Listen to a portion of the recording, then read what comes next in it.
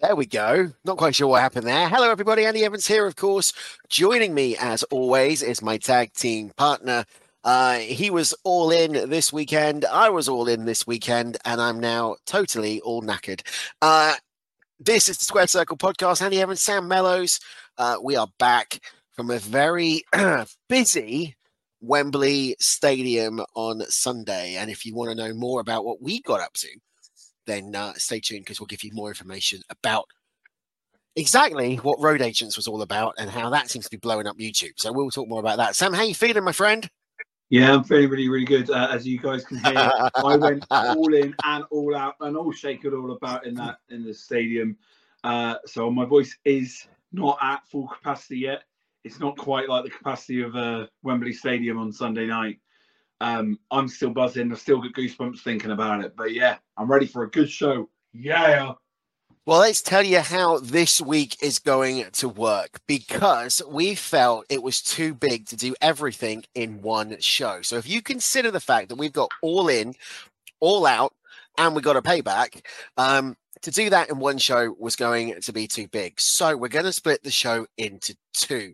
Today, in this edition, we're going to be doing Road to 5-Star, which is going to be all about All In and giving you some of the, the punch-ups that took place backstage at Wembley Arena. And I want to get onto that because that just reminds me of something that will be so funny to talk about in just a second.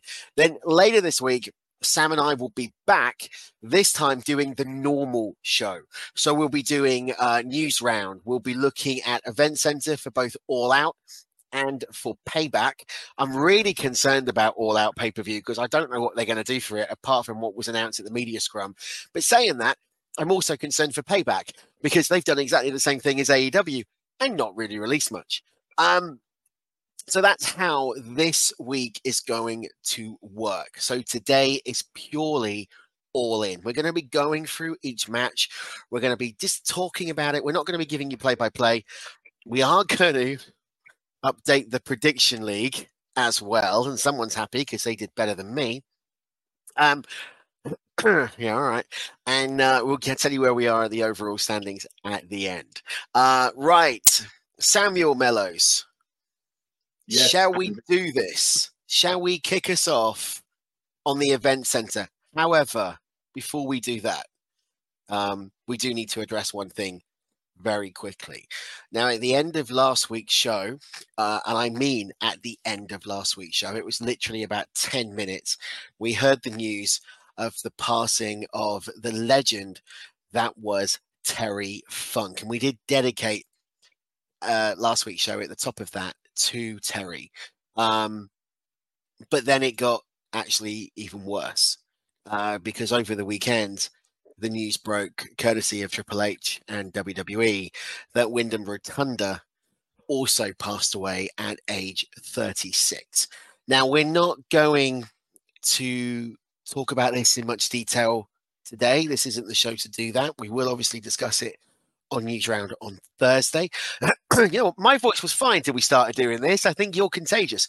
But I know, Sam, we talked very in depth about this in the car and how we were going to play it on Thursday, because I know Bray was a hero to you. He was an inspiration to you as well. So we'll touch more on that.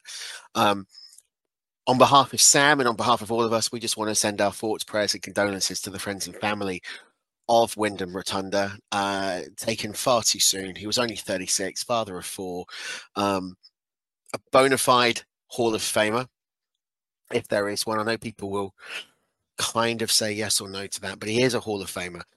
And in the next few weeks, in the next 4 to 6 weeks, we are going to bring back an old segment called Legacy, and we're going to do a show dedicated to the career of Wyndham Rotunda, not just Bray Wyatt. We're going to be talking about Husky Harris. We're going to be talking about the Wyatt family. We're going to be talking about The Fiend. We're going to be talking about the family legacy all the way back to Barry Windham and Mike Rotunda and Bo Dallas. And we want you to be involved in that, and more details on that in the coming weeks. But that will be a big legacy. We're also going to reach out to Mike from Maguire on Wrestling, Jeremy, Lee, anyone who wants to be involved in this can become a part of what we're calling the legacy of the Wyatt. And that is going to be the show in about 4 to 6 weeks. But yeah, our thoughts and prayers and condolences go out to the friends and family of Wyndham Rotunda. Anything you want to add to that, Sam, before we kick off? Yeah, obviously we'll talk about it more on News Round, and we'll also talk a bit more about Legacy.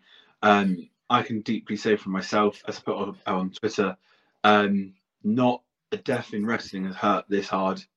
And that's why we when we're discussing in the car about how we're going to play it, we have decided where we're going to do the Legacy show, because we feel like we should give him a whole show, give the legacy of Wyndham a whole show. So I don't want to go too much now, because I'd feel like I'd give more respect being able to give it a good hour and a half talking about the incredible man and his also legacy and his family. So yeah. Absolutely. All right. Well, let's switch gears. Let's go a little bit more fun and upbeat. We had to address it, and we will talk more about it on Thursday. But this now is Road to 5-Star.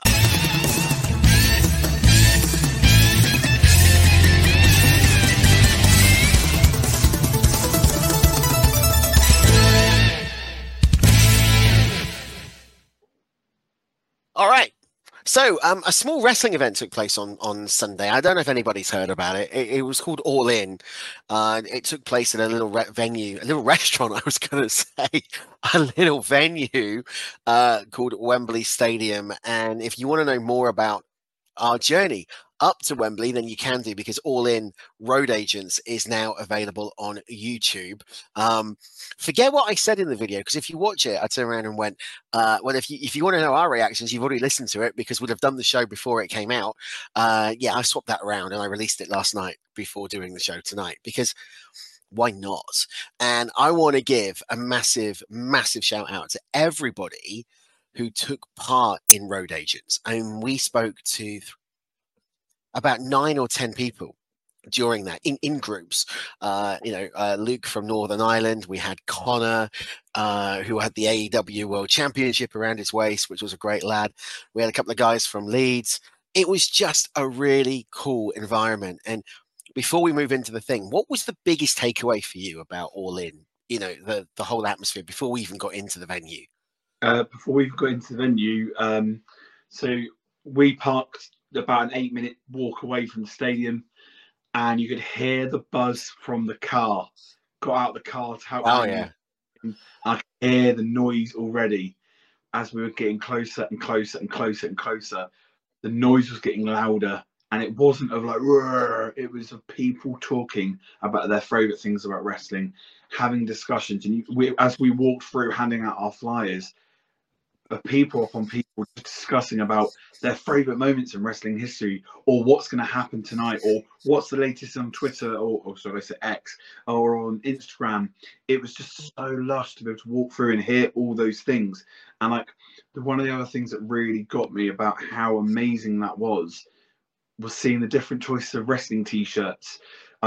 You went from about 10 people with AEW t-shirts to 2 people with Impact t-shirts, 2 people with New Japan t-shirts, and then you go a good 5-minute stretch of people just in WWE t-shirts. It was just so lush to see all of that, and it was just the atmosphere. Like, you knew you were there as part of history, and I said it in my tweet that I'll talk about later on, but the memories started then.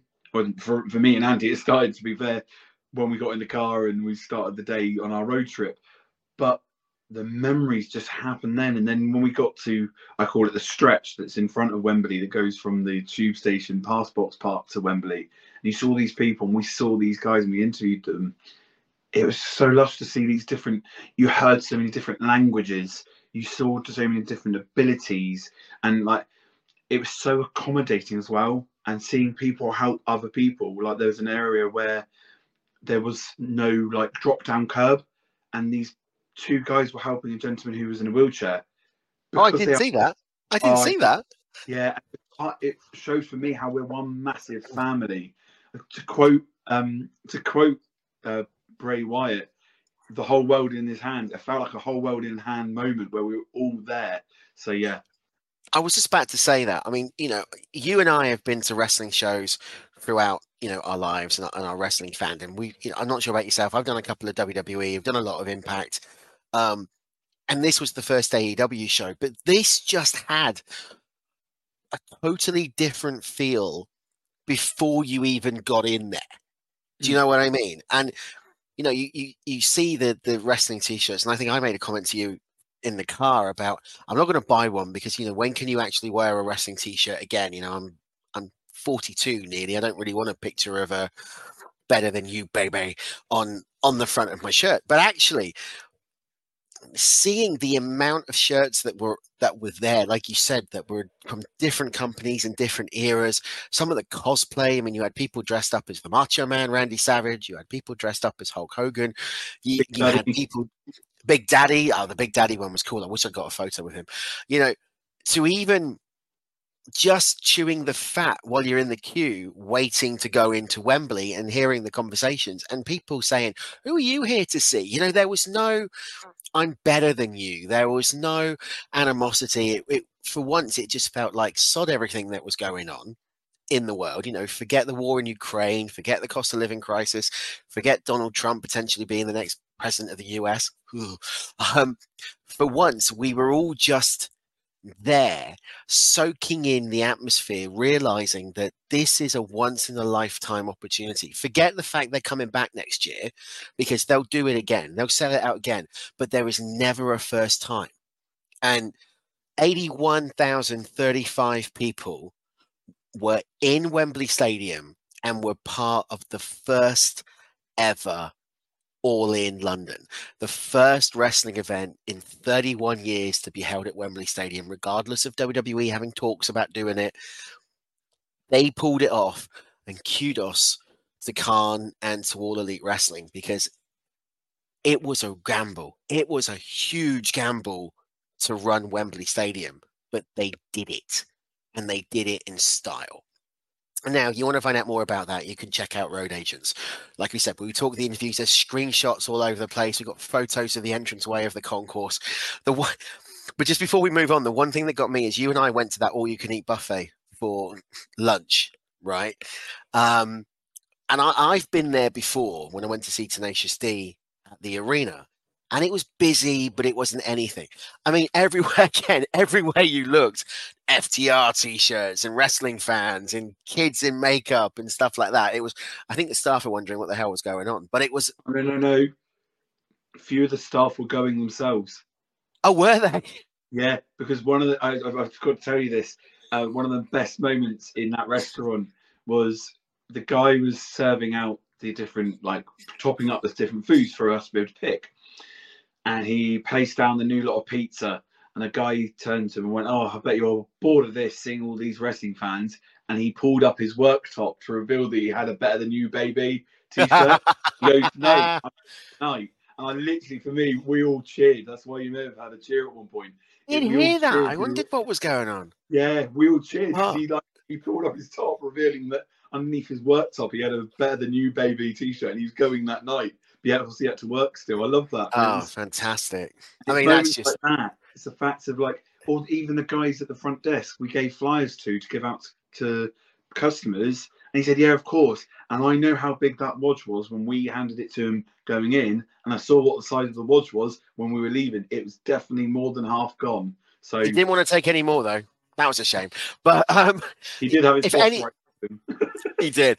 If anybody is listening or watching the show now, and you saw us at Wembley, and you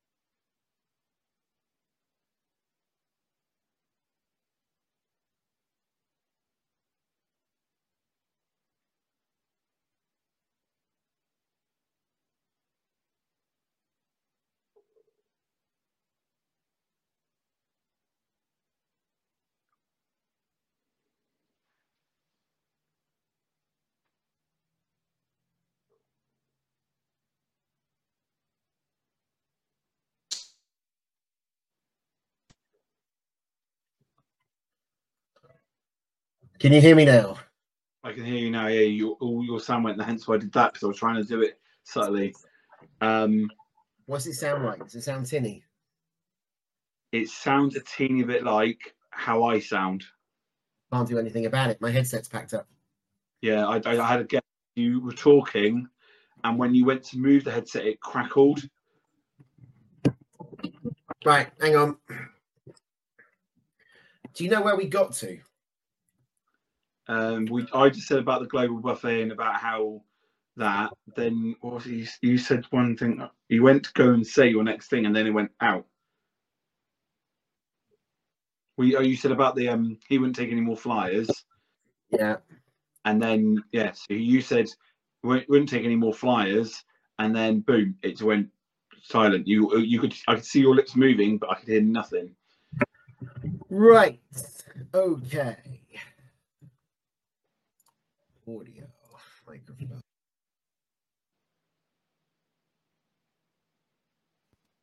Okay. Can you hear me on that? You're going in and out. Oh, for the love of God. Can you hear me now? Yeah, I can hear you now. Is it all right? Yeah, you can't hear the dogs barking in the background, can you? That's not my dogs, it's someone else's. No, I can't hear anything. Can you hear the builders in the background? No. Good. Am I coming across better than just a few seconds ago? Yeah, you are. All right. Yeah, Here we go. Not... Take. What? Take 2. Yeah. Right. Okay. So you're not going to know about this, but there is a technical problem. We've had a technical problem. You didn't hear anything that I was just saying for the last 10 minutes, which was pretty good because I was swearing quite a lot after Sam told me you couldn't hear what I was saying. But I don't know what I was saying, so we'll just carry on with something else. Oh, yes, that's right. 0 hour. I did hear the cheer in the thing, but I didn't. You didn't tell me that. Why didn't you tell me that? That would have been great. I completely forgot. I was all in the motion. I just realized that I couldn't eat all of my dinner, and I was like really embarrassed about that. It was like there was loads left. I went hungry though. Anyway, the one thing you were so busy with the drive. Like I can say, I said to you guys on the vlog. I'll say it again. If you want a journey and you want it safe, go with Andy Evans. Oh. Literally, I mean it, because I felt safe. I normally have to keep an eye on the road when I'm in anyone's car. So many times we were just talking about wrestling, talking about TV, talking about life. I completely went, oh wow, we've gone half an hour on the journey. Like, you lose track for that reason. So yeah, big kudos. But watch our journey on All In London trip by a road agents. It was incredible, and it's fully worth a while to watch because you get a little insight about how our journey goes. So yeah, please watch it. Yeah, even if you did want to jump out of the car 6 times on the M3, but we'll talk more about that later. Let's start tracking about the show now, because we've obviously had some tech issues which we need to run. So I've got no idea how long we're running for. The one thing that got me when we walked into Wembley and we actually got in through the stadium was one, how well that was organized, right? I mean, that was smooth as anything to get you in, from the queuing in the purple zone right the way into to your actual seats. I know you want to give a big shout out, and we'll talk about that in just a second, to the charity. We'll talk about that in a moment. But what got me was when you walked into the arena and it was empty, and then within a moment, you could just see people coming in, and then you blinked, and the next thing you know, it's full. And then you blink again, and there's more people, and there's more people, and there's more people. And the sea of humanity that was in Wembley Stadium was just, I've never seen a sight like it where I've actually been there. But the only thing that really got to me was the fact that they did 0 hour as 2 hours. And they could have aired 0 hour for the crowd that was in Wembley. They could have done it on the big screens. You could have seen the narrative with Renee Paquette, in the Big Show, and Anthony Ogogo and Kip Sabian. That could have added something just to the atmosphere that you were, because you've been a promoter, you've been involved in the business, I've been involved in the business. There is that disconnect when you're watching it and there's no commentary, and I didn't really and I never really thought too much about it. But watching some of these matches, you were like, how is this coming across on TV? I want to know what they're saying. I want to see their reaction. I want to know what happens when Jack Perry drops somebody into a car windshield, and the comment, which we'll talk about. So you miss something there, but that's part of a wrestling show. But I think with 0 Hour, to get the crowd going even more than what they were, they could have played that on the screens, and that would just given you some atmosphere. I don't know what your take is, but that was my only negative, was that. Yeah, no, I completely agree. For me, actually, it was one of only 2 negatives about the whole day and pay-per-view and show. In all, was the fact that we can hear what 0 Hour was on about, because the whole contract signing, we were a bit like, we were sat there and we had really quite good seats and that, and we saw, oh, they're setting up a table, I wonder what that is. And Andy goes, oh, I wonder if it's a contract signing for tonight or for next week. And then you looked at it more, and I was like, oh, who's that? And it was Powerhouse Hobbs. There was no music for his entrance, which I thought was gutting. Like, you could have given him a massive entrance about it. All these different facts, and I was a bit like, oh, okay. But because we didn't see it on the big screen, if we saw that on the big screen, heard it, by golly, we would have all gone, oh, all right, yeah, cool, it's right now. But another thing I found with the whole us going in, see, if you watch Road Agents, I do my all in, baby, that I do when we first go in. And then I press stop on the recording, and I finally turned around and full on looked at the stadium. The goosebumps had goosebumps. Yeah. And I remember me and Andy, as we're walking up to our seats, went, oh my God. And like you said, Andy, the whole factor of just people started coming. For me, it was like having, what's it called, like ants going after honey or something. It was the literally just suddenly came past. And I'd love to watch that moment where all the people came to their seats via time lapse, because it would have been beautiful. And it was really interesting because you seeing different things. Like, you could suddenly see, oh, there's a big group joining there. Oh, you can see that guy in costume. You can see this, you can see that. And it was, for a good 10, 20 minutes, you were doing that. However, then when it came to 0 Hour, it kicked off and we were like, oh, that's only supposed to be starting then. Well, it's already started. And it felt like it was 2 separate things. So, well, I saw a tweet that went out by the guys at Wrestle Talk who were there. They were at Media Row. They were part of the media scrum. And the tweet went, well, that was an unexpected, unannounced segment. And it was, but it was just like, you've got the guys there. You've got Renee Paquette. She's in one of the media boxes. You've got Kip Sabian. You've got the cameras. You're broadcasting it out live on YouTube. You're linking it in. When they were doing the segment with Powerhouse Hobbs and Miro, Jarrett Grado and Paul White, on the view screens, on the monitors, you actually had all of the 0 Hour branding with the countdown clock and everything like that. So yeah, you could seriously have patched it in. That was my only negative about the whole thing. Was my only negative about that. Now, the only other thing that I want to touch on, and I'm sure we'll talk about this more throughout the show, is the fact that the entranceway, the set. So a lot of people have turned around and said, you're calling this WrestleMania. You're saying this is the biggest thing in history. Your set sucked. I didn't think it did. I honestly thought you don't need to have a big bugger off set like the WWE. I thought it was minimalistic. It was what they needed. Your attention was on the in-ring action, not on who was coming out with or how big the set was. And they could have done the whole thing like the big Titantrons, like Collision and everything else, but it wouldn't have added anything in my view. I thought this was just how they needed it to be.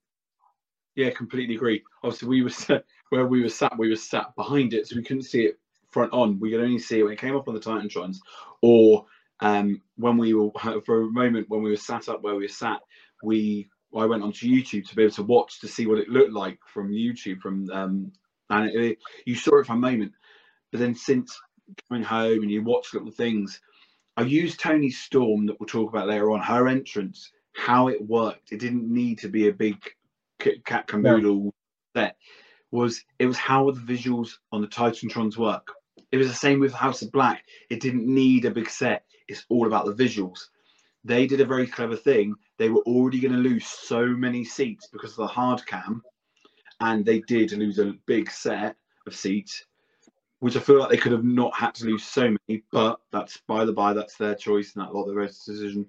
But with that being said, there was a big section. If you then cut off another big section for the entranceway, then that's another massive issue.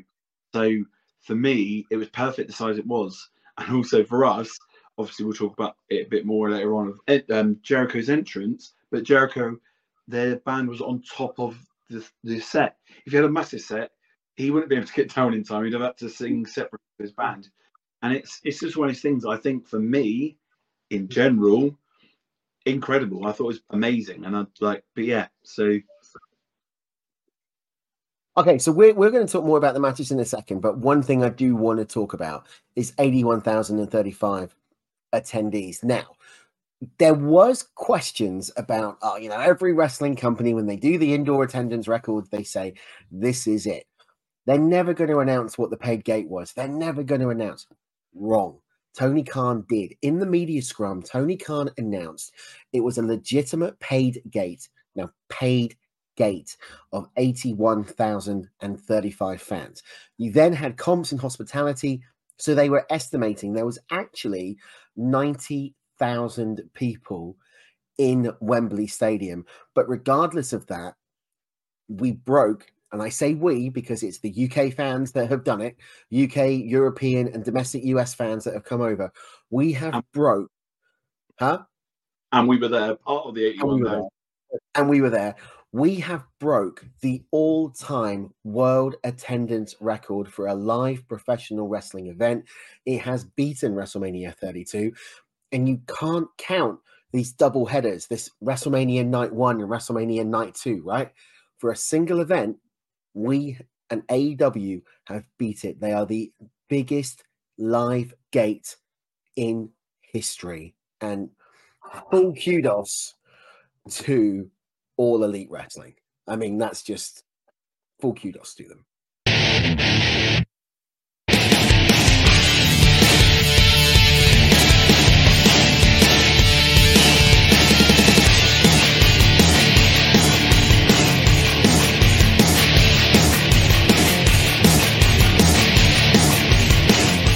Right. Okay. So we are back. We've talked all about the getting into the stadium. We've talked about the stadium itself. We've talked about 0 hour. We've talked about the attendance. I suppose really now we do kind of need to talk about some matches. Yeah, why not? We kind of need to talk about them. Right. So let's kick off with 0 hour because that was the first match. They bookended the pay-per-view, start and finish. Aussie Open against Better Than You, Baby, for the Ring of Honor. I was going to call it the AEW, the Ring of Honor World Tag Team titles. It was no surprise in this one that Adam Cole and MJF walked away with the belts. And in fact, we both predicted that in the prediction league. For me, though, I think what the big surprise was, there wasn't a swerve.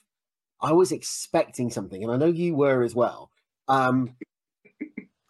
I was expecting one of them to go full on heel to the main event, and it didn't happen. And in a way, that was quite refreshing because it was like, all right, okay, we expected this to happen, and it didn't. Tony Khan is keeping us on our toes, type of thing. Do you know what I mean? Yeah, no, completely. We were both constantly going, and he's going to punch him in the nuts, or he's going to jump from the apron. Or he's going to do this, or he's going to super kick him, or we're going to do this, or we're going to do that. And we were, throughout the good second half of the match, we were constantly like that. And then at one point I was thinking, oh, they're going to lose, and then they're going to screw each other afterwards, because it got one point that Carl Fletcher was really up in the ante, and then Mark Davis was up in the ante, and then they were both up in the ante. So then it was like, Better Than You, Baby aren't better than you right now, baby. And it was that, for me, that moment was like, oh my Lord, they're going to lose it from being annihilated. And then they clawed it back. They clawed it back. So yeah, what a way to start the whole pay-per-view. I know obviously that was on 0 hour, but I felt like the pay-per-view had already started, to be fair. I don't think you can actually say the matches that were on 0 Hour, this one in the FTW title were a pre-show. They were main card matches. It was basically a 5-hour pay-per-view. I'm with you on that, and I'm totally with you. I kind of hoped, and I shouldn't be saying this because I'm a massive fan of Adam Cole and now of the Devil. I kind of hoped during the match that Aussie Open were going to retain, because for the first time in a very long time, you saw Aussie Open really dominate. I mean, Adam Cole and MJF made them look like gold. They were really giving them the offense. They were selling for them. The minute MJF did the kangaroo kick, I mean, that was the first of many 80,000 pops that was going on there. And it was incredible to see it, wasn't it? Because you did get goosebumps with that point. Then, of course, the double clothesline, it came to the finish. Unsurprisingly, Ring of Honor World Tag Team Champions are now Adam Cole and MJF. But then we had the tease. We had the tease with the title belt. We had the tease with Adam Cole holding the belt, about to give it back. We weren't sure. And I looked at you, you looked at me. We looked at Zachariah, who was sat next to me. Kudos to that man. He's brilliant. We'll talk more about him throughout the show. And the three of us, I think, kind of bonded over All Elite. We just turned and went, belt shot. He's going to smack him with the belt. It's going to be a belt shot. And there wasn't a belt shot. And then when they left, we all went, all right, I actually didn't want a belt shot. That worked quite well. No. I quite like that. So the winners of that match was MJF and Adam Cole, new Ring of Honor World Tag Team Champions. How did that affect the Prediction League? Well, very simply, we both got a point. So we both went with that one. I think we had no other choice. We had to. Didn't actually put it in the thing. Oh, that's stupid. But yes, we went with that one. Then we went to the next match, which was only announced the night before on Collision. Officially, it was unofficially announced on Dynamite because that's when they recorded it. Jack Perry versus Hook for the FTW Championship. My God, how over is Hook? Well deserved.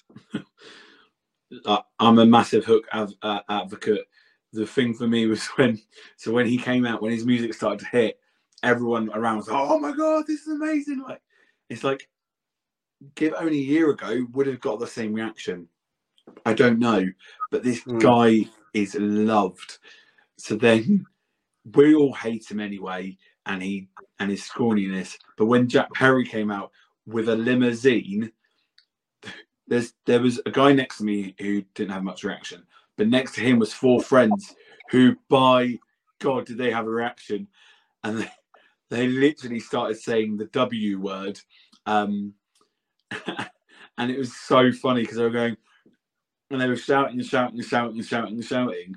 I was like, he has got real heat from the fans. He is not liked.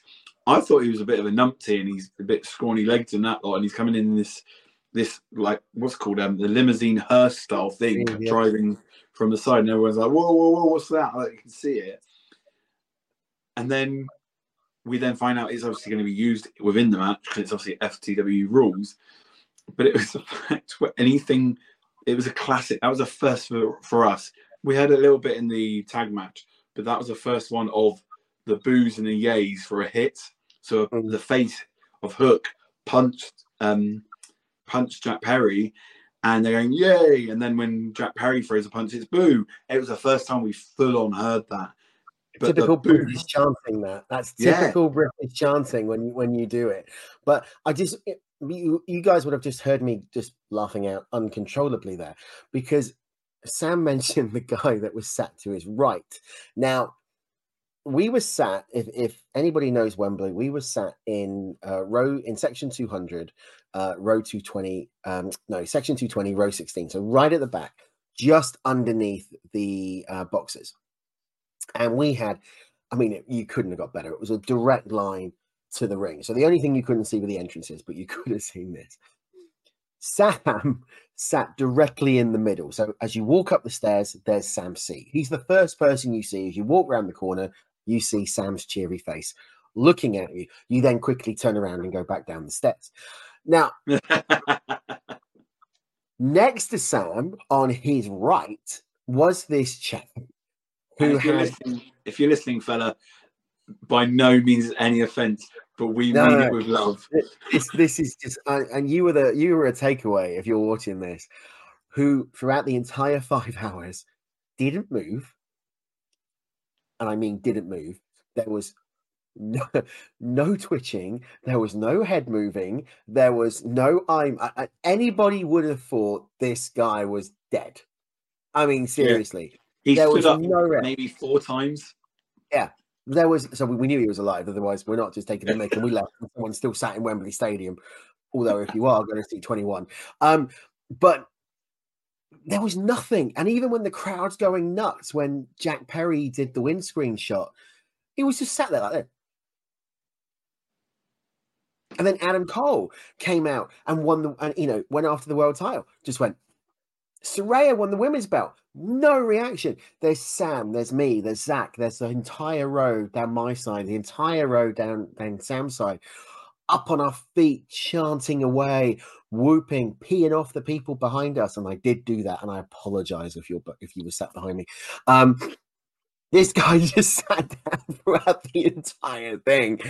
Oh, it was hilarious. It was a takeaway on the way home. But for me, also, it was the fact of the polar opposites. So I obviously had that guy sat next to me, and then you had Zacharias sat next to you. And Zacharias, if you're listening to us, and I have pronounced your name wrong, I'm ever so sorry. But Zacharias, I'm going to let's call you Zach because it's easier, of less offense. But Zach, literally, fella, you were the polar opposite. Your eyes at one point, I thought were going to pop out your head in one of the matches. Throughout the whole match, we'll talk about later on, but the Stadium Stampede. If I saw something, I'd then say it to you and to Andy.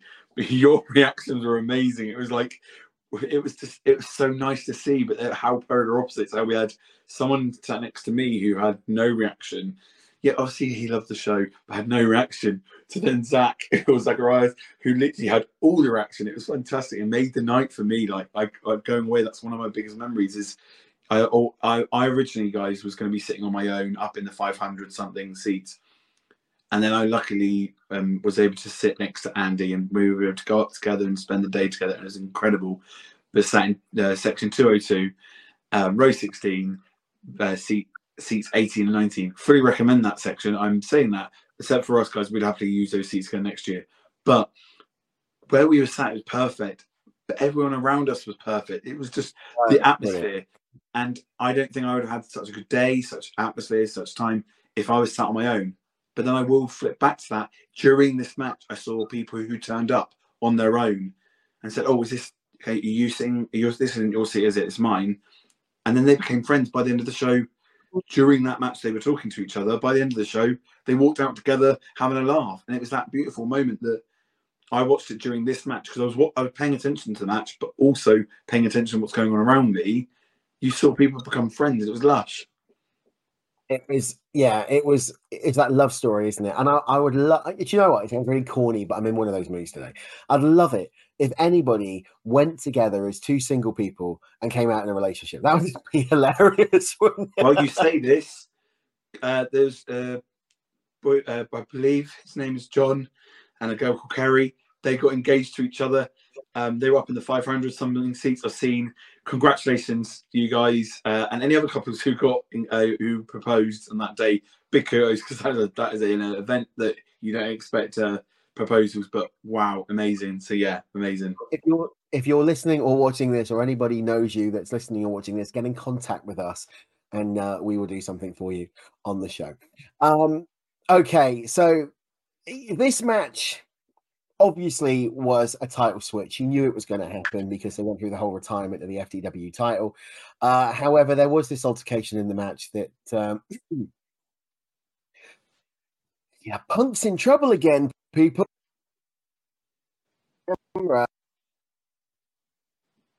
Real Glass Crimea River. Now that is in relation to an altercation that took place between CM Punk and Jack Perry at a Collision taping a few weeks ago, where he wanted to use Real Glass. Punk said no, and to use Plexi.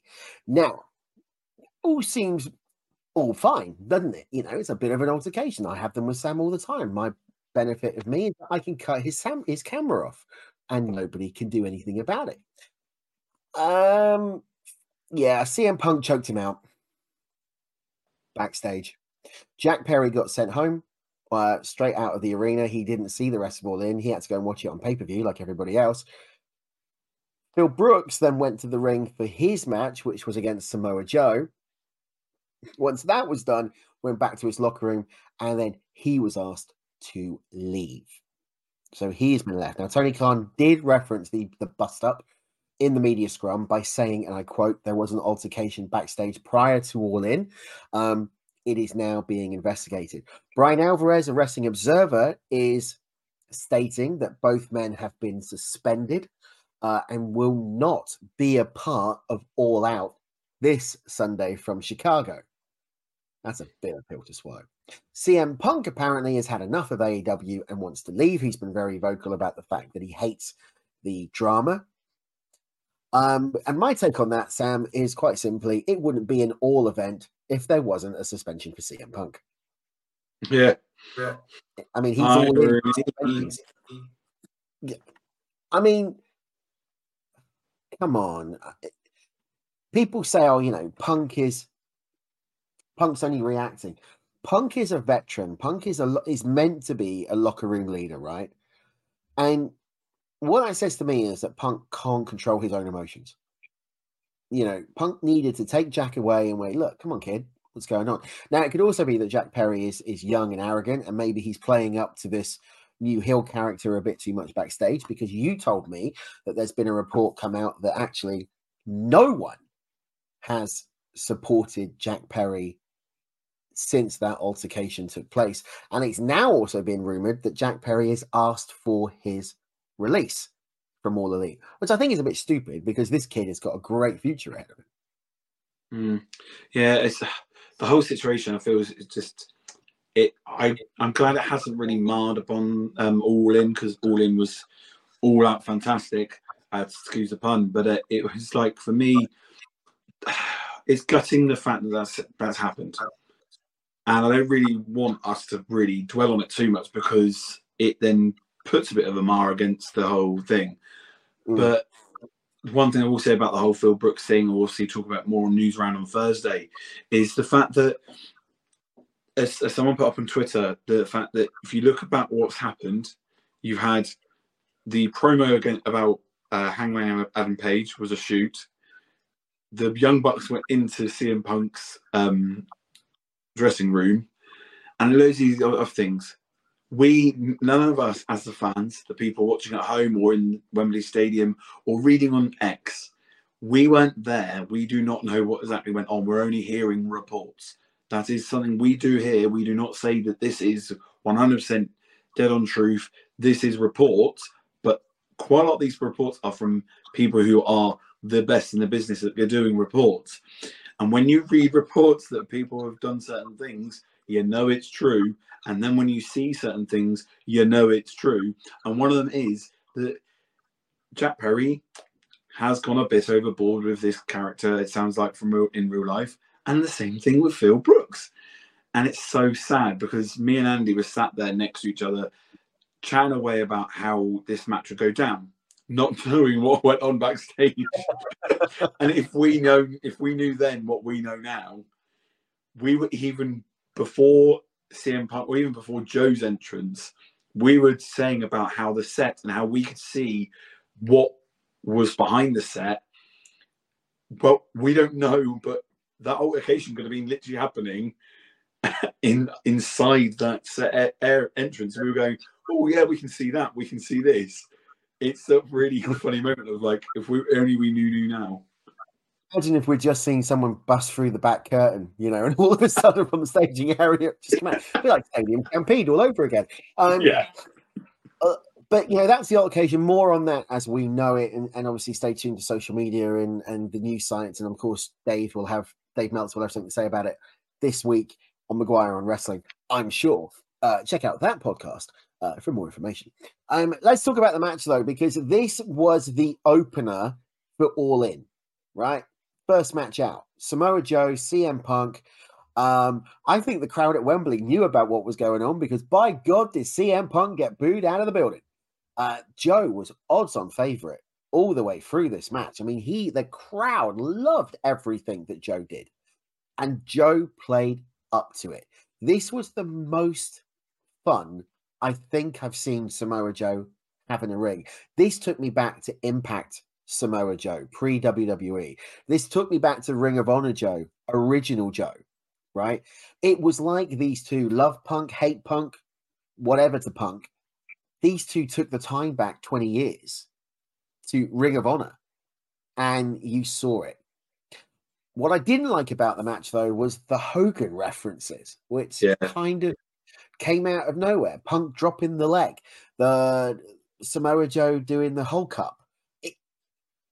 That didn't make sense. Now, I know Hogan's quite an opinionated guy and has apparently said that he sold out Wembley Stadium in 1992. You weren't on the card, mate. But yeah, that I didn't get that. That ruined that for me. But apart from that, this was what a way to kick off the main show of the pay-per-view.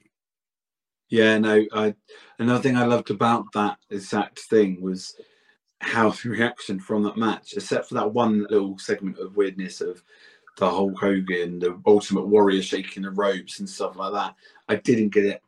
I don't get it still now, and I watch it back again and again. I still don't get why they did it. However, what I will get is that this match, wow, like some of the moves they did to each other was just superb. The way that Samoa Joe reacted to the crowd, and in such a British way, you can tell he's been to this country many times before, like flipping up the bird, doing the W anchor sign, and all those type of things. I thought are so beautiful moments was the fact that we got that. I love the fact that he did that to the fans because he knew he would get the pop. He knew he would get that instant reaction. And we had it in the ring. We had the moment where we thought he was going to be able to do his little walk away when Punk jumped. He didn't.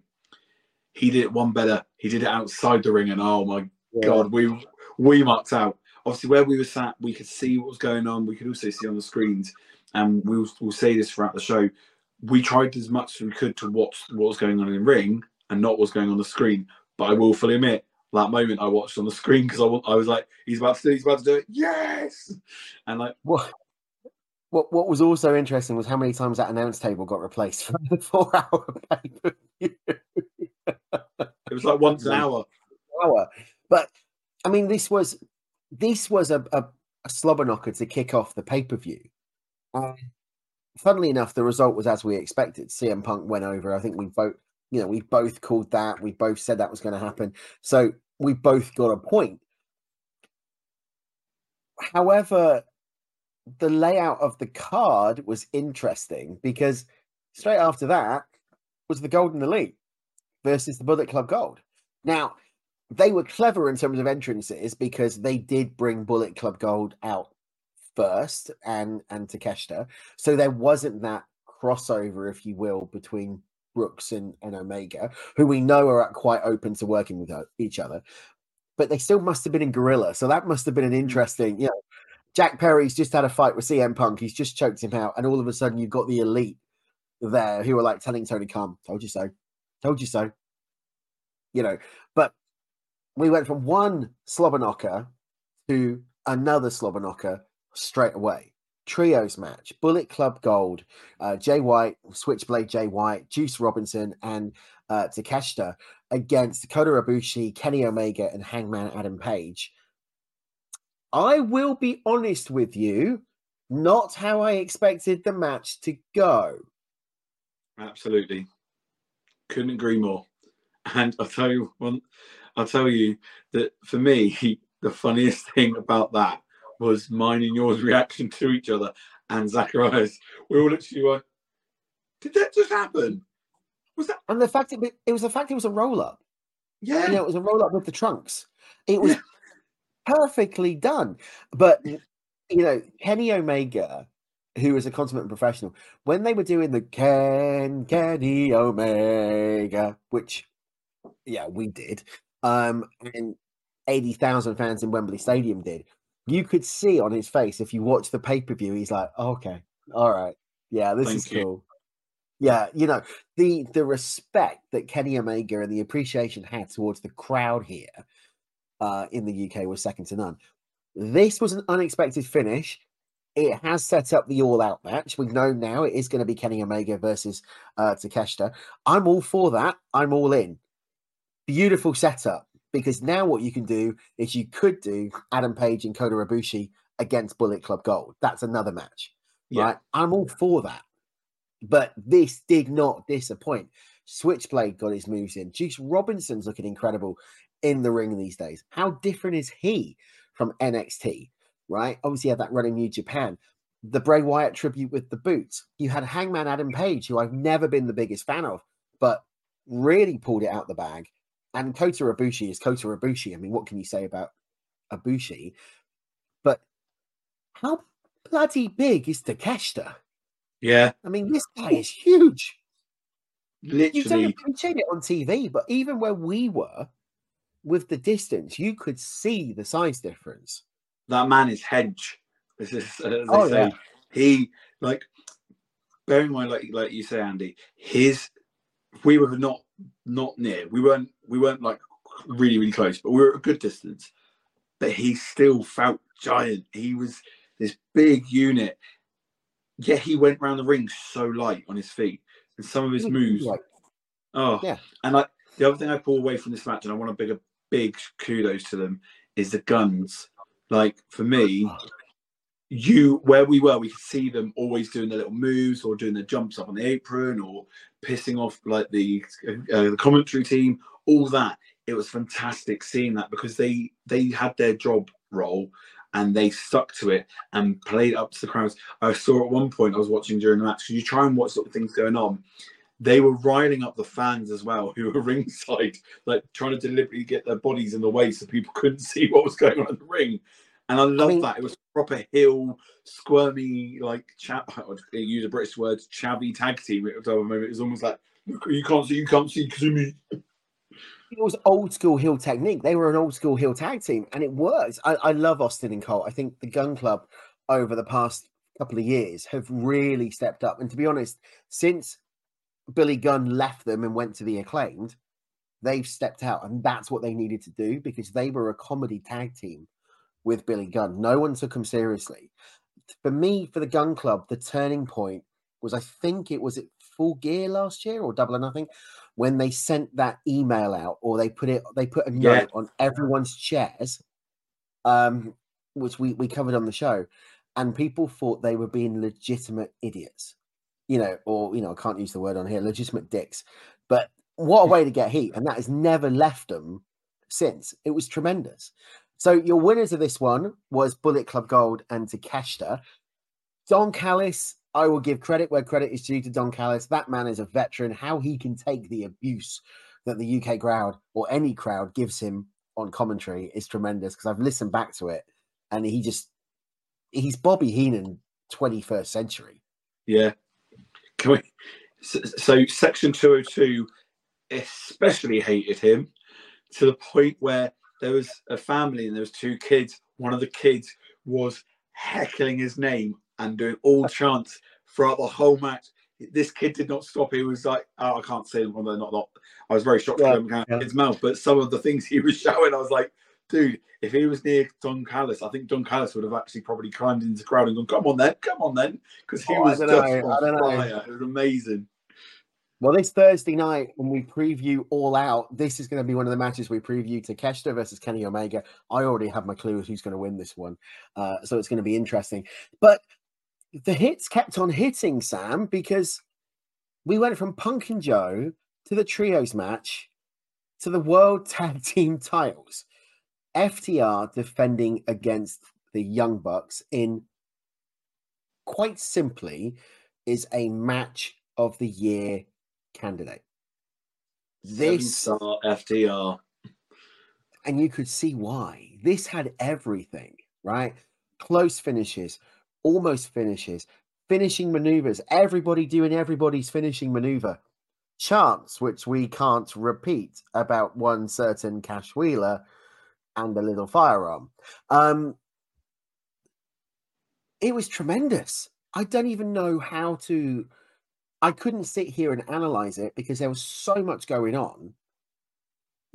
I've had to watch it back on pay-per-view again just to see the bits that I missed. And like you, yeah, I was trying to watch it in the ring, but this one you couldn't. You had to watch it on some of it on the screen and some of it in the ring because you were missing it. The double sharpshooter spot where you had Dax in ring putting the sharpshooter on, Cash Wheeler doing the sharpshooter on the ring apron. I mean, it was just classic. We have to talk about the theme music for the Young Bucks when they came out.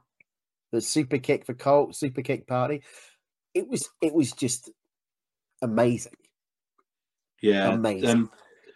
The thing for me with this match was I was already buzzing for it. It was for me where if we'd gone through, it was on par with the Adam Cole versus MJF match. They were the two matches I was looking forward to the most. For me, sorry, Adam, sorry, Maxwell, but this was match of the night for me. I absolutely loved this match, and I would rate it 6 stars. Like, we're doing a road to 5-star. If I'm doing a rating, this gets 6. This goes above the 5. This is a 6 for me. I loved it. Cool. Just literally from start to finish. From the fact that Young Bucks aren't a heel team, but by God, just like the whole Joe situation and Punk, they were the definite heel to the crowd. The crowd hated them in the fact of booing them. They came out dressed as Freddie Mercury, yet they still got a massive, massive, massive boo.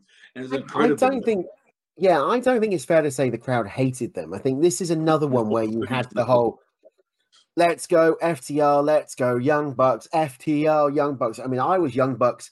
You and Zach were FTR, so I was like sat right in the middle of you two muppets. FTR sandwich. FTR sandwich. But the crowd were into it. And then the streamers, which was the annoying thing, because where we were sat, there were streamers stuck on the screen. And it was like, I know it's bugging you all the way through the show. Centuries were not happy with that. Yeah. But it was incredible. But my only problem with it was where it was. So we'd already had 2 barn burners already.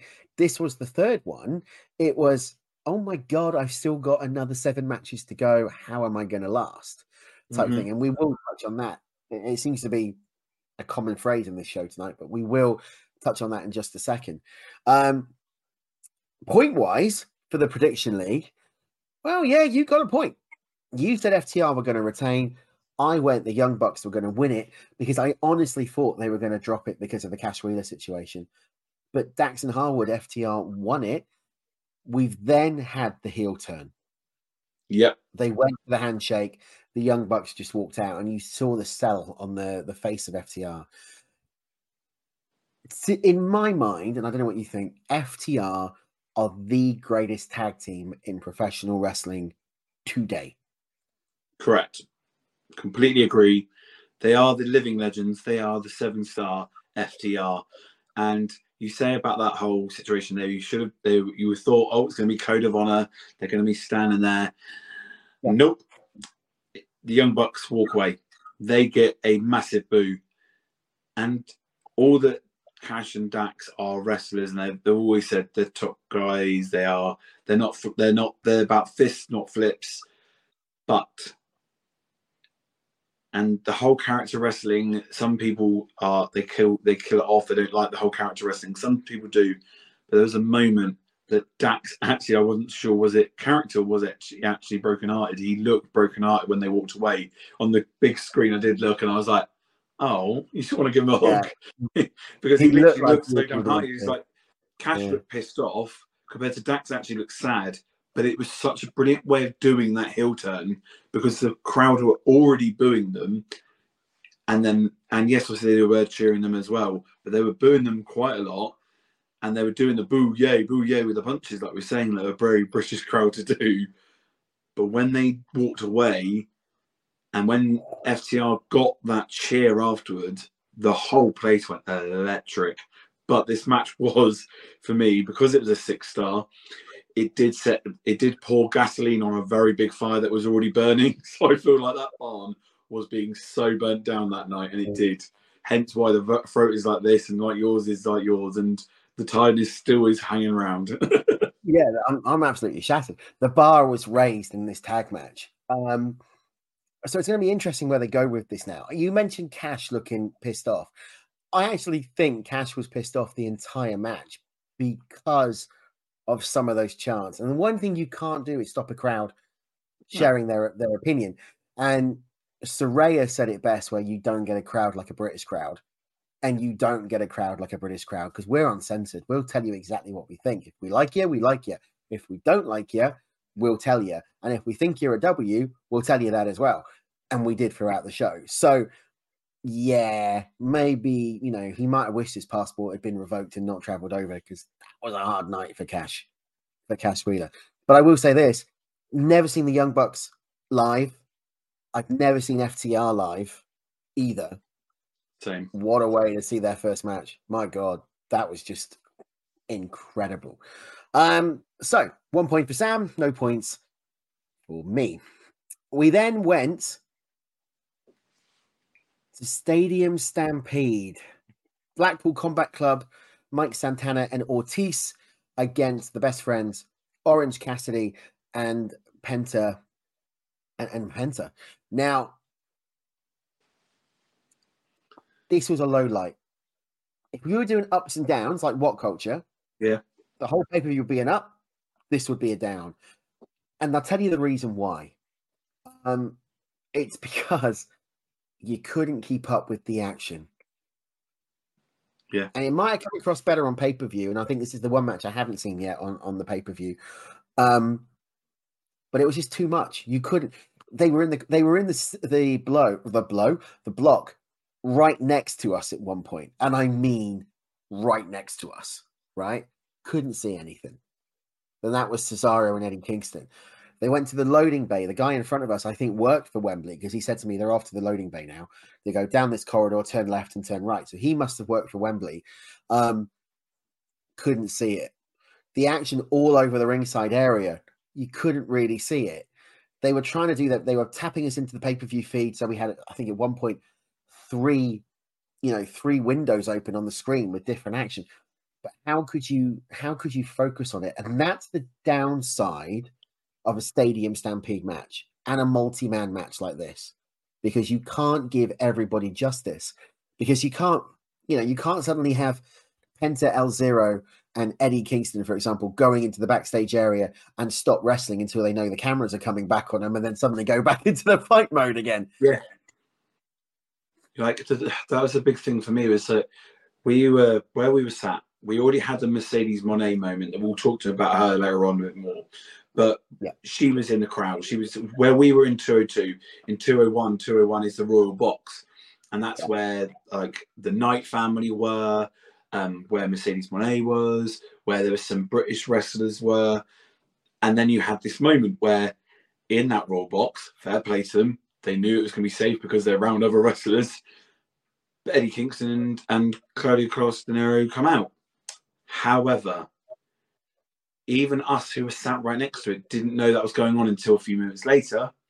I deliberately looked up on the big screen to see if that was going on. And if that was a live feed for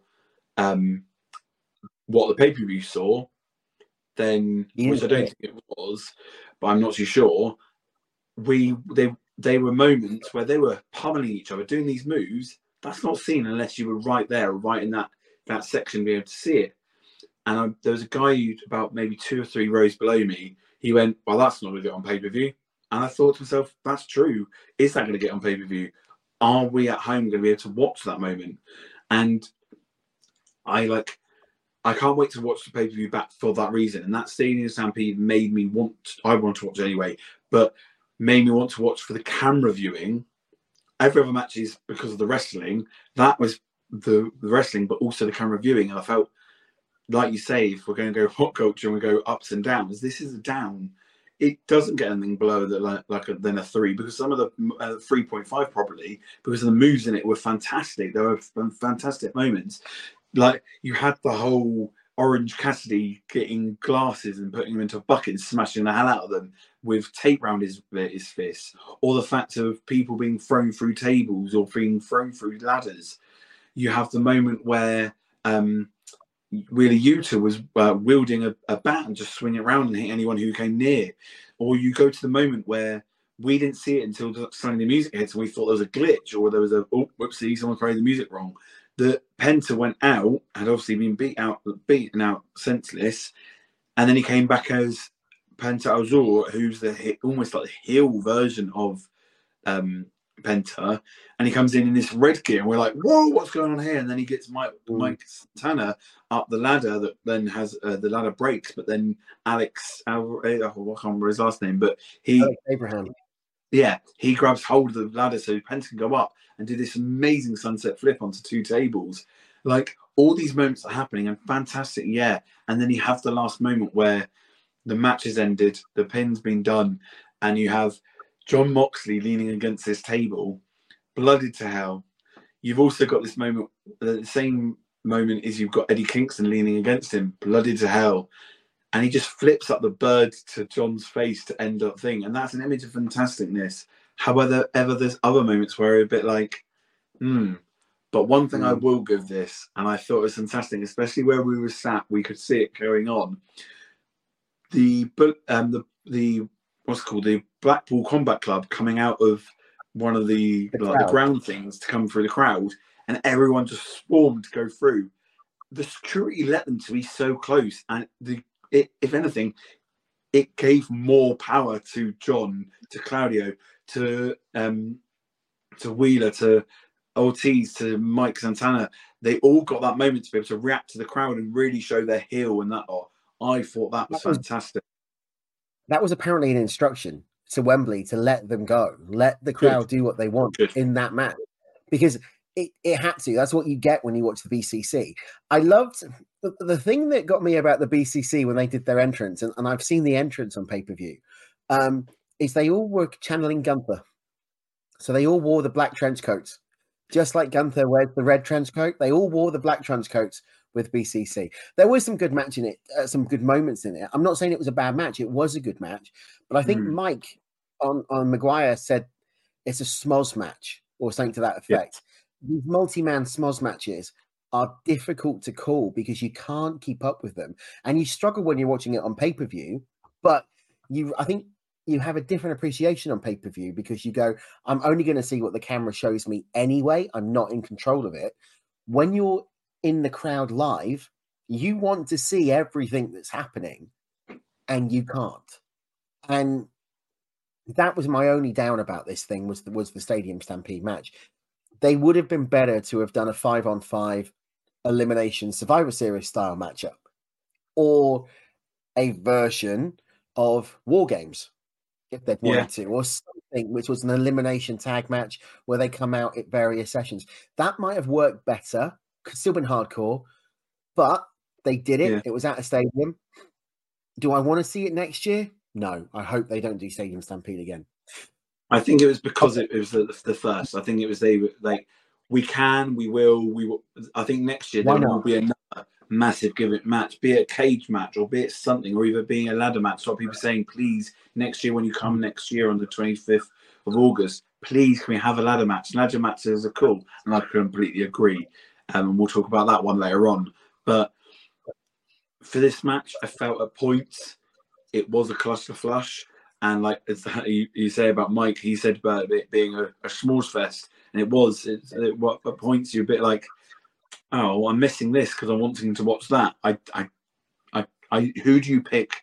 Things. So I'm sure I missed things about Jon Moxley because I was so busy watching the moments with Eddie Kingston, or I'm sure I missed bits about Wheeler Yuta because I wanted to watch the things about Penta. It's that factor of, for me, a lot of pretty much actually all 10 members of this match I wanted to watch. And I think to myself, just imagine if you did have that one extra person in with Blackpool Combat Club, and also you had Ray Phoenix. That's 2 extra people who would have been involved in that match. I think it then would have become a cluster flush. And it's that factor of, I hope we don't see it again for that reason. And if we do, I hope I'm ringside, which won't happen. I've forgotten all the way through this, and I created the segment to do the Road to 5-star about rating the matches. This to me was a 2.5 not because of the action, but because of what we've talked about. Right? I think that took away from it because you were sat there going, well, what's happening in the other area? What's happening in the other area? But that was my negative. That was my only negative of this. Because next up, now bear in mind, this is our 5th match on the main show. We've already had 2 others, so we're 7 matches into the card. Fatal 4-way time. Women's Championship, Saraya, Hikaru Shida, Toni Storm, and Britt Baker, DMD, for the Women's Championship. You can see footage of this on Road Agents. You've mentioned the Night Agents, the Night Family. Saraya coming out to Queen's We Will Rock You. The entire crowd going absolutely insane for her. The look on her face when you watch the entrance back on pay-per-view, she's emotional. She's screaming, "It's my house." Everybody's doing the arms going up in unison, singing "We Will Rock You." That gave you goosebumps. Yeah. Then it was seeing the Night Family with Saraya. That was a moment that was 10 years coming, and she referenced it in the media scrum by WWE not allowing them to do that. They were scrubbed out of existence. She could only reference them during the movie promotion. That was a travesty because Ricky Knight and Saraya and Zack Zodiac and Ricky Knight Jr., they are pinnacle foundations of British wrestling, and they needed that. Not rub, because they didn't need a rub, but they needed that respect, and that they deserved that respect.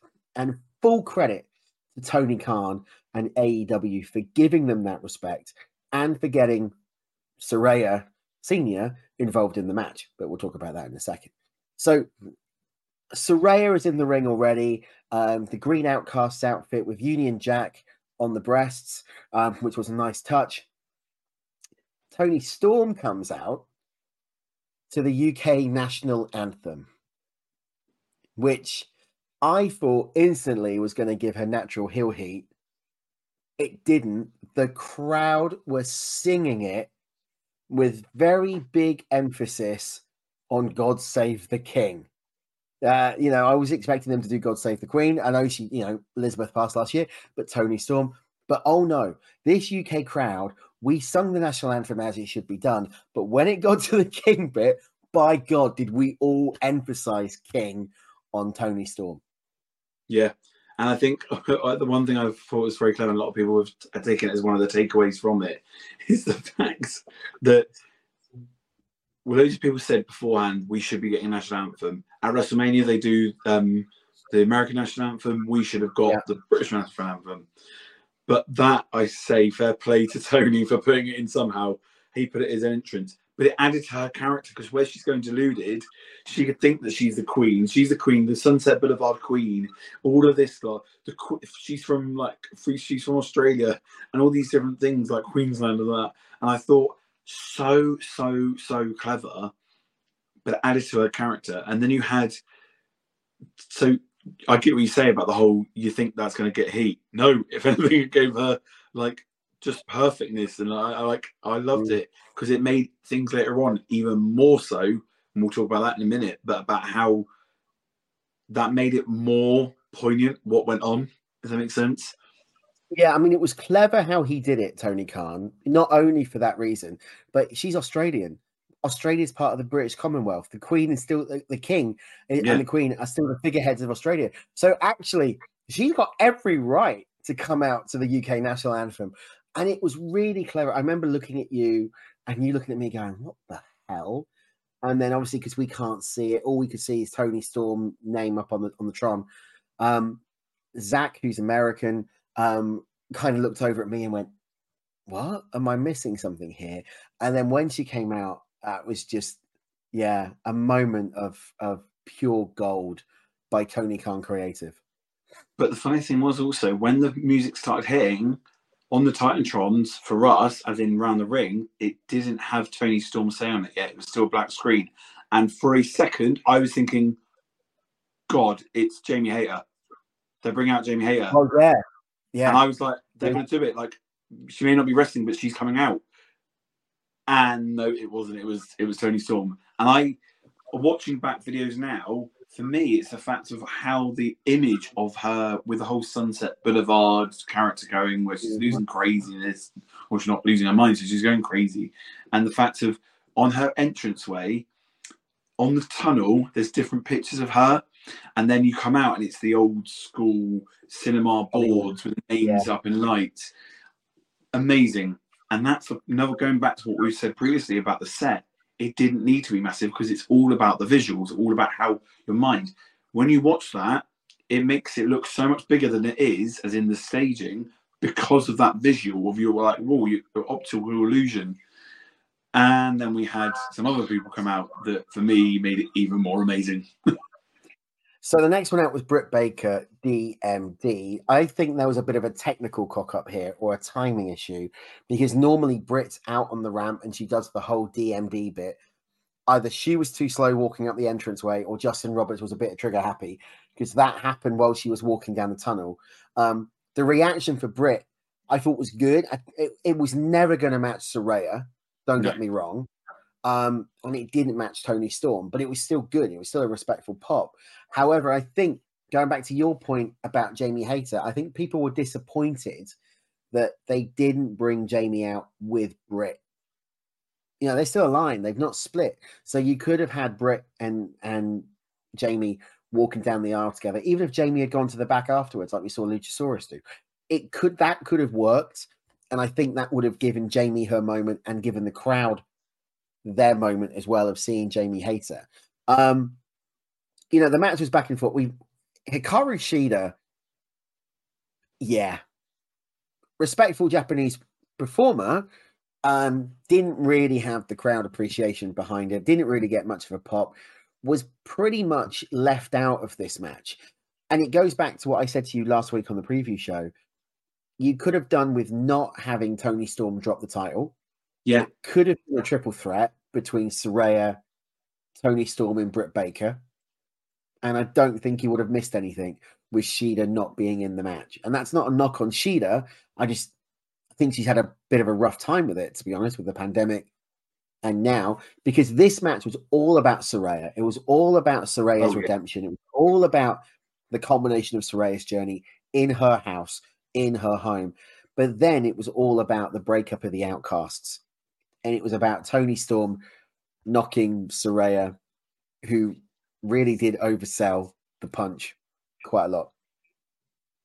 That moment, because obviously we're watching it either by a screen or by the thing. I was watching it actually just happen. I wasn't watching it on the screen. I'm looking forward to watching that back. But from every report I've seen online, is that the fact that you see her get punched on screen, and it legitimately looks like a punch. Yeah. It looks like a punch when you watch it happen. So, yeah. Yeah. She sold it beautifully. And then it was when she's trying to get Toni Storm and she's pretty much jumping over the guardrail, and you got both Ricky's trying to pull her back. I mean, it was ham and egged up, but it was brilliant. And to see Saraya and the Knights do it. You then had the obvious, the look of shock on Saraya's face in the ring where she's going, my mum, and goes after Toni Storm. Ruby Soho comes out to try and diffuse the situation. She gets smacked by Toni Storm. She walks off. You know, obviously you've got Ruby Soho versus Chris Statlander at All Out for the TBS title. I do wonder, though, very quickly, Saraya wins the match, obviously new women's champion. If this is the dissolution of the Outcasts, could we be running towards a unification match for the women's championship and the TBS title? Yeah, that's what I think it's going to be. I think it's going to, down the line, we're going to have that. We're going to have a unification. Keep it to Full Gear I think it's in November. Yeah. No, I keep it. I don't do it straight away. Do it. Give it some time. I do agree with what a lot of people say online, though. Let's give Saraya that belt and let her have it till Wembley next year, and it's her versus Jamie. Have it. The fact I won it last year, I'm going to keep it this year. In that year, have her go, keep her face or have her heel, whatever, But then next year at Wembley, we have Jamie Hayter versus Saraya. It's an all-British affair. Oh, I love it. You tagline it, it's the Battle of Britain. Yeah, absolutely. Southampton versus Norwich. But that's a Premiership game if there ever was one. Of course, the end result, obviously, as we said, is Saraya walking out as the women's champion with the Knight family. And the look of emotion on all of their faces, especially Zach. I mean, Zach is the proud younger brother, right? Yeah. Absolutely tremendous. If you go back to a rating, this is 5. Yeah, I'd agree. I mean, for the intro, for the Tony Storm interaction, for the ending. The one person I felt sorry for in this match, because you take Sheila out of the occasion, was Britt. Britt was totally not featured. She got a couple of good offense moves in, but it was all about Saraya and Tony Storm. This was about the dissolution of the Outcasts. So this match for me gets 5-star. Do you know who doesn't get 5-star? The fans who went off for a loo break. It was disgusting. Me and Andy sat there literally livid. Like not even hundreds, thousands of people just went as soon as the last entrance came out. It was like, cool, we've seen the entrances, we're going to go off and get our drinks or our empty our bladders. No, it felt like a match, and they didn't do this as much on other matches. This was the match they did it the most, and it was disgusting to see. And I was disappointed in our fellow men and women. I was like, how dare you? Like, these are 4 amazing talents, and you're just walking off out. I wish I'd got that on video, to be honest. But I mean, it was shocking. But hey, women's wrestling is still got a stigma to overcome, and it doesn't need it. When you got 4 of the best in that ring competing in front of 80,000 fans, and for Saraya as well. I mean,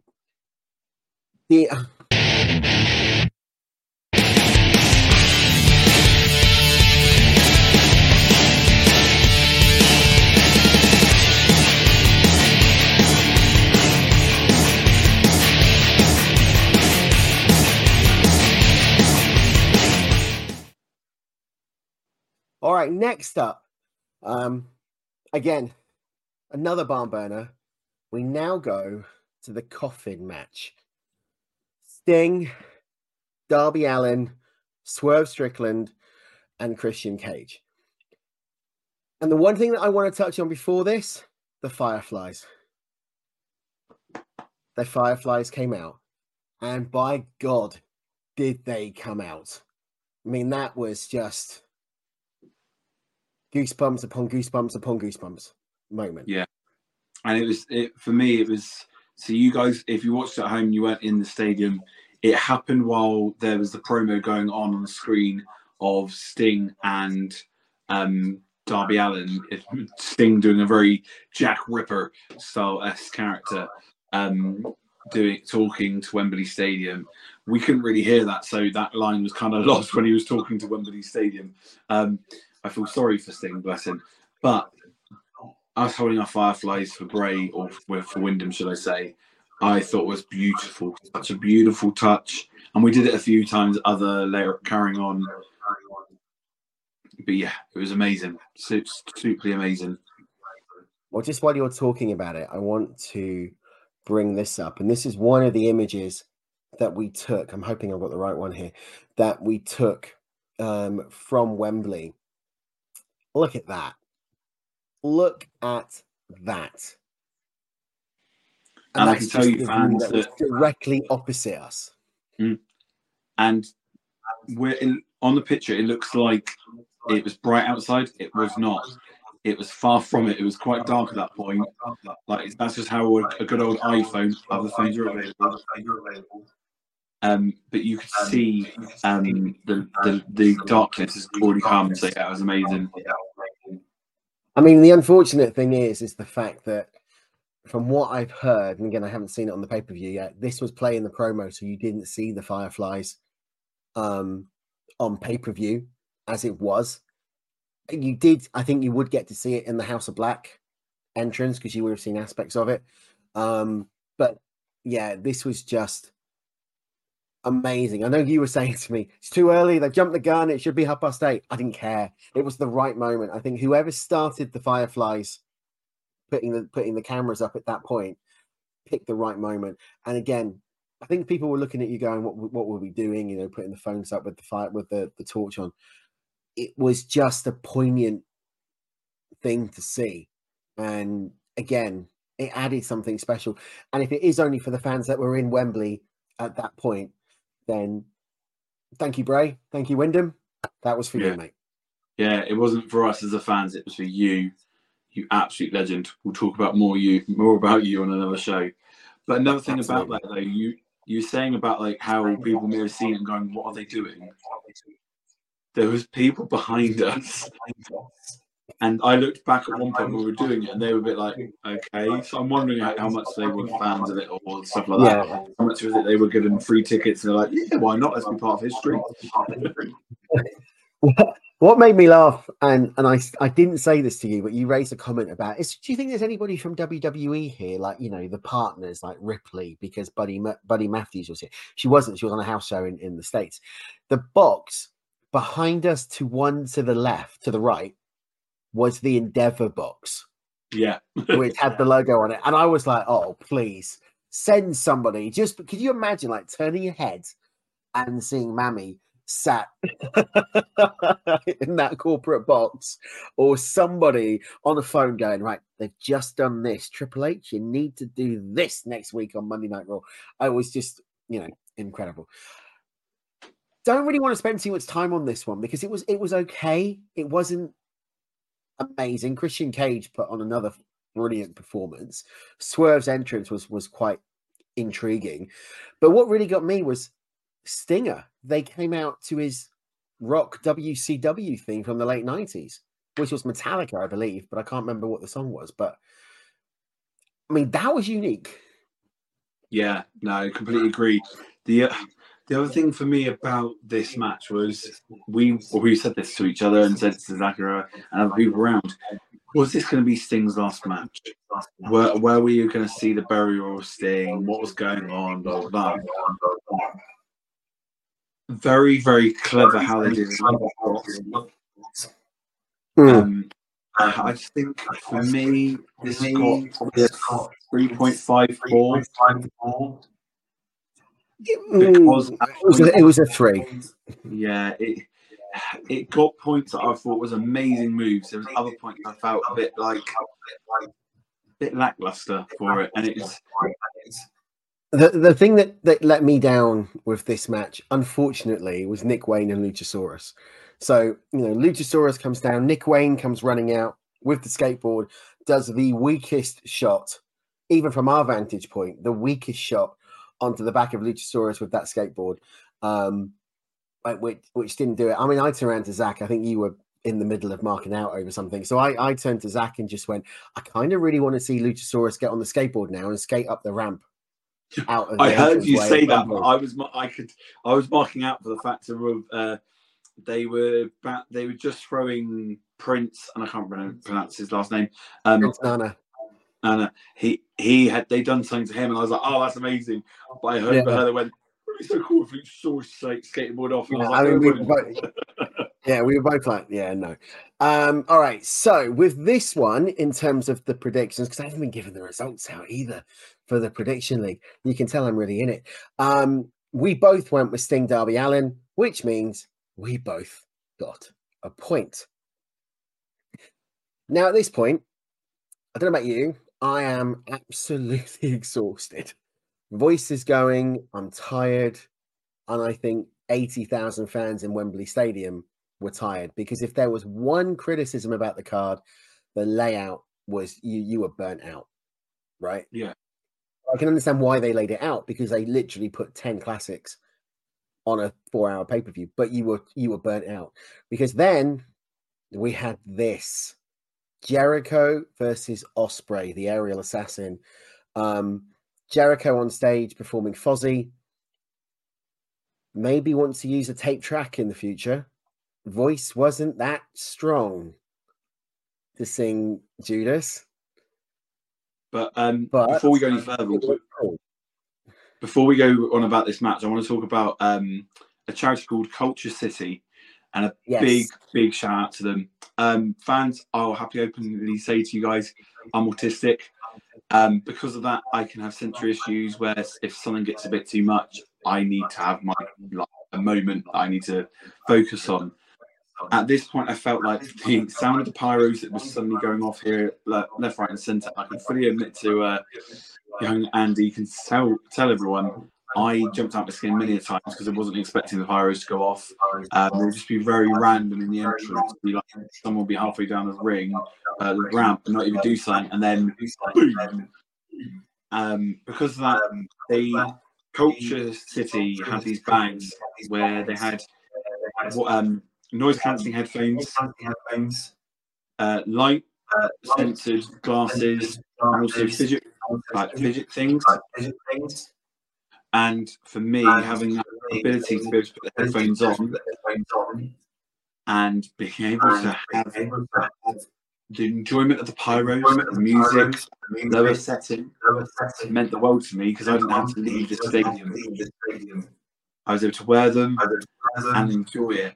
And for me, I said on a tweet, I'll quote it right now, is I have no voice, I have a heart full of memories. And that is because of Culture City. So thank you, Culture City. And I know I'm not the only person who was at the stadium that day who's able to say thank you. They were tremendous, and full credit to them. They were brilliant. And actually, to see you calm down a bit watching it was good. But I also want to give a nod to the lady who was sat behind us in the corporate box, because you put the headphones on. She actually tapped you on the shoulder and asked if you were okay. So a big shout out to Culture Tech and to the lady who I don't know her name, but thank you. But it was great for you to be able to see the rest of it. I kind of wish I'd had those headphones on, because 80,000 fans singing Judas was great. Jericho can't sing anymore. It was very off key, wasn't very good. So we'll skip over that and we'll go to the match.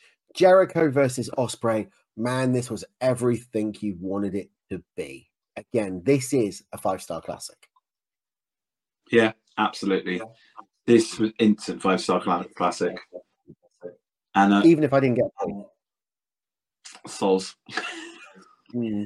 Yeah. But the other thing about this, though, is I feel this deserved to either be on right at the end of the show or earlier on, because I felt at points the crowd were burnt out, and you could tell there wasn't as many chants. It was funny because I think they booked themselves into a corner, because I get what you're saying. I could see this being the SummerSlam 92 main event between the Brit and the Canadian. Bret the Hitman Hart, British Bulldog, Chris Jericho, Will Ospreay. You could have done it like that, and that would have been a bit of a tongue-in-cheek jab to WWE, because it's 31 years since SummerSlam. And I think they had the star power to do it. You were booked in the corner because you had the MJF Adam Cole. It had to be the main event. But this could have closed the show, and I think the crowd would have been happy. Do you know what I mean? Will Ospreay has said that All In has changed his life. His contract with New Japan is up in 6 months. He's now looking for a seven-figure contract, wherever that may be. I personally think All Elite would be foolish not to sign Will Ospreay to an exclusive contract and put the title on him. Yeah. But what was really funny, and what I've seen, and I don't think we didn't know this because we didn't see this, Will Ospreay came out with the IWGP United Kingdom Championship, and he was referred to as the IWGP UK Champion, not the US. So that is actually recognized by New Japan.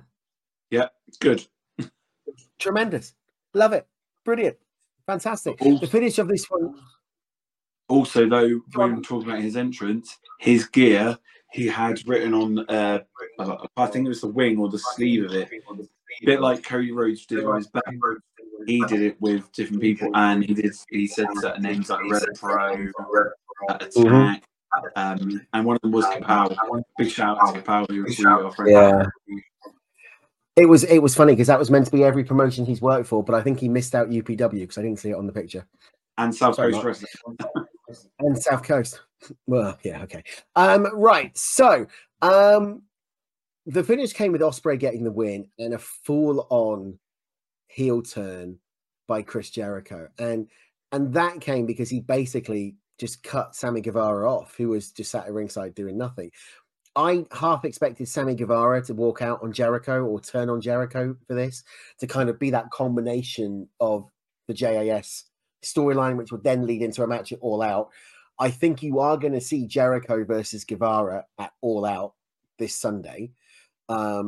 But it was nicely done. It was a great match, and it was one of those matches where you couldn't take your eyes off the action, and one that I'm looking forward to watching again on pay-per-view. It's a 5-star classic for me, and this is the third 5-star match on this card so far. Right? That led us up to the next match, which was the Trios Championship, and I'm going to be brutally honest with you here. This was when I took a break. I went to the loo. You did. You were sat there going, when am I going to go? When am I going to go? When am I going to go? I don't want to go. I need to go, but I don't want to go because I don't want to miss any of the action. If only the woman in the row had done the same thing. Yep. If it wasn't for the loo visit, it was food. She put away so much food in that show. A fair play to her. She's only a small little thing.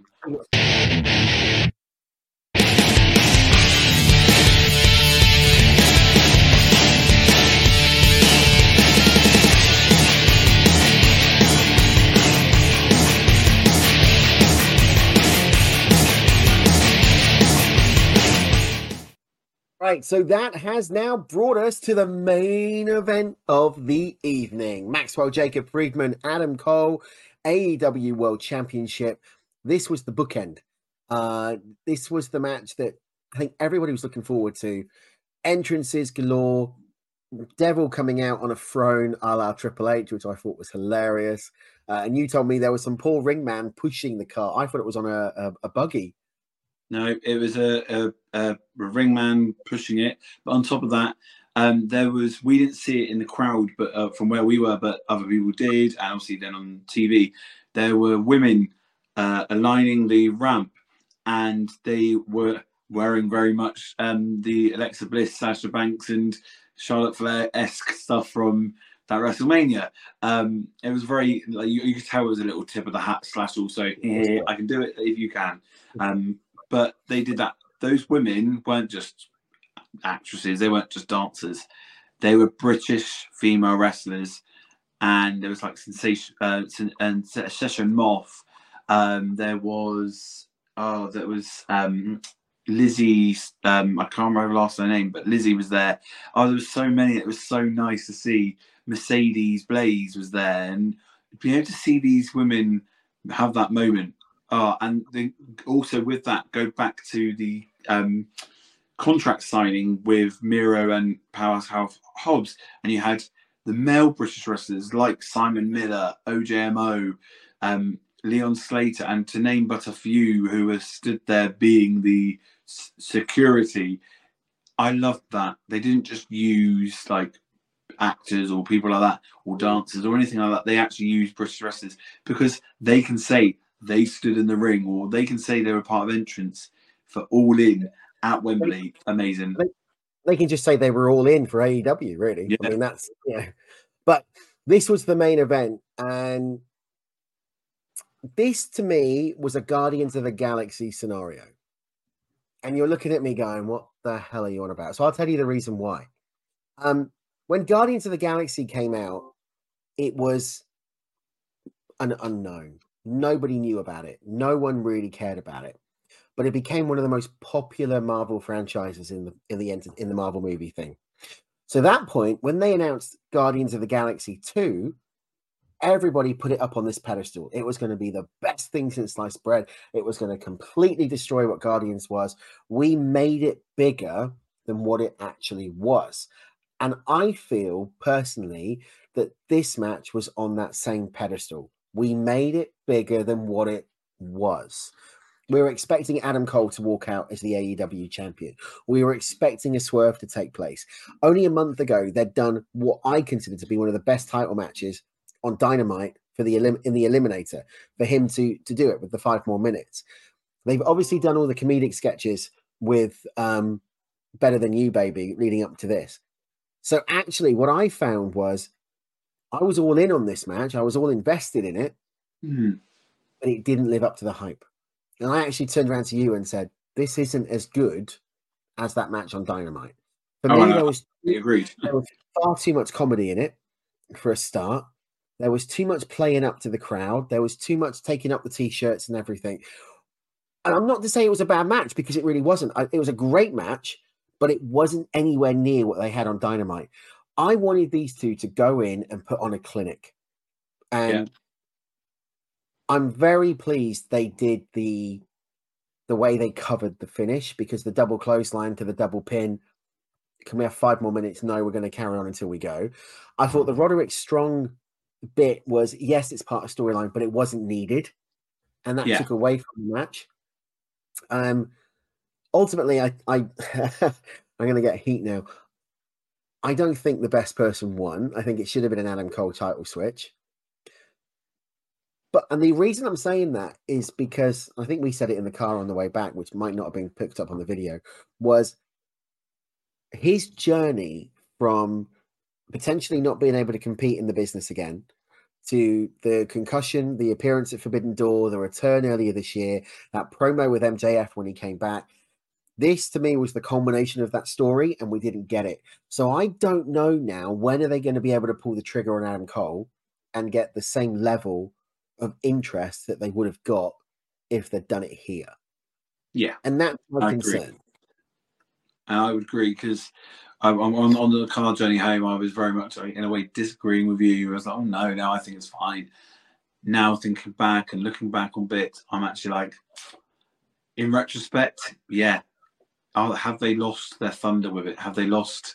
The only way now I feel they can pick up that said flame from what we've had the fire burning would be to turn him monster heel, like go full on heel. That's the only way of resurrecting the hope. Does that make sense? Which I don't know how they would do. I mean, whenever you turn him, whoever turns is going to go heel. Yeah, I mean, that's obvious. Whoever turns on each other. It felt a bit WrestleMania 17 main event for me. Absolutely, I agree. Do you know what I mean? And I know I'm going to come across, and people, if you don't agree with me, pop it in the comments, right? Or let us know on socials down the bottom, TFC Wrestling Pod. I want to know, because what I'm reading is people saying it was a cracking match. It was a classic. It was good, but it wasn't the best. It wasn't as good as what MJF and Adam Cole can deliver. And I think we talked about a minute ago Jericho Ospreay being main event. If they hadn't have done the storyline the way they've done it, I think I would have preferred to have seen Jericho Ospreay in the main event, that replay of SummerSlam, rather than this, because it was just like it wasn't what I expected. And I don't know if that's a negative on my part. It just wasn't what I expected. And I thought, yeah, all right, come on. We need to do we needed Adam Cole MJF from Dynamite a month ago. We needed them to, and I thought we were going to get it at one point, especially at the end when Cole threw the Ring of Honor titles out the way. I thought we were going to get it. The bits when, and it was predictable when he had the title belt and he was going to smack him across the head with it and he threw it out the ring. When MJF went to get the diamond ring and was going to clout him on the head and then put it back in the trunks. But that, one of those should have happened, I think. Or we should have had a decisive winner. I don't know. Or did I not enjoy it? Did I enjoy it? Yes. But would I want to go back in and say in a year's time that was the best match of All In? No. Because I don't think it was. You know, for me, I think what they should have done to solidify the whole him not turning heel on MJ was he should have clouted the belt round Roderick Strong's head, not especially had the Kingdom on the ramp. They could have then gone to pick him up and carried him out. It would have been a way to do that. Or even if you are going to have it that Adam Cole is going to turn heel at some point, it adds to that. The thing we think, oh, he's full on face with MJF. Like, they are face tag team. Yeah, brilliant. And actually, no, he's actually in cahoots with Roderick Strong. We're in cahoots with the Kingdom. They didn't do that, obviously. That wasn't where they were going with it. But how I feel from the match, I wanted to come out going, this is the match of the night. This is why it was main event. It wasn't. It was the main event, but it wasn't match of the night. But it was very, very well done in certain points. But then other points I felt the comedy kind of put a bit of a black mark against it. Comedy to start off with, yes. And then you get to a point where there's a turning point, be it a massive move or be it a massive turn or something like that. But there was no real, oh my God, this is no longer the comedy of two friends. This is a full-on, to quote JR, but a slobber knocker. It didn't feel at any point that we got a massive slobber knocker. We had that with Will Ospreay versus Jericho, or we had that with FTR versus Young Bucks. We didn't get that with this match. It wasn't a slobber knocker. It was a slobber, and at some points a knocker, but they weren't ever together. I will be looking forward to watching it back on pay-per-view. And maybe if I watch it again on pay-per-view with a different set of eyes, it might be different. Absolutely. But I also think as well, by this point, whatever match was in the main event of All In wouldn't have got a gooder reaction from me because of the fact I was totally and utterly burnt out by the time we got there. I was exhausted, and you were, and I think 80,000 fans were as well. And I was getting frustrated with having to keep standing up, but because people wanted to go to the loo, and I was definitely frustrated with two drunk guys that were sat in front of us. But we won't go into detail about that. That was a bugbear for you. But ultimately, it was a 4-star match from what we got. But All In was quite simply a 5-star pay-per-view. And I will say this, we didn't get a point. We both called it. So, Prediction League, Sam. Oh, okay. So, when we started Prediction League, when we went into All In, I was on 7 and Sam was on 5. I got 3. Sam got 5, which means we have drawn going into All Out in Payback. Could all change. I'm on 10. Sam's on 10. Long way to go this year. Well done. You called it. There were some surprises in that, though. There were some ones that I didn't expect to happen, like Golden Elite. It's like the Bullet Club Gold and Takeshita winning that, or Best Friends in Orange Cassidy winning Stadium Stampede. Didn't call that. And we obviously definitely didn't call Adam Cole losing the world. What would you call All In? Say it again, sorry. Overall, what would you rate All In? Overall, 5-star for me, and that's not just for the pay-per-view, that's for the whole atmosphere, the whole day. But the actual pay-per-view itself gets a 5-star as well, because of the simple factor of how well it was done. Yes, we say about the structure, and yes, at points you felt like that barn was so burnt that it was by the end of the main event. Was it just a crisp of ash on the floor? But for me, it's a 5-star for me.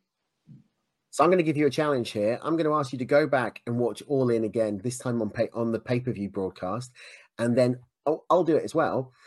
And then I want us to re-score the overall 5-star event, because I want to know if completely agree. We were, pigeonholed because we were there and the whole atmosphere. Does it stand as a pay-per-view? So let's do that. That's it for this week. Apologies, we've had technical issues throughout this show, so I can only apologize for some of the sound you may have heard. And I'm hoping that something's worked. Otherwise, yeah, we're in trouble. So if this has worked, you've listened to the whole show. We will be back later this week with a normal style TSC, where we'll be looking at News Round and 2 event centers for Payback and for All Out. Until then, though, that's it. We will see you at the matches. So long, everybody.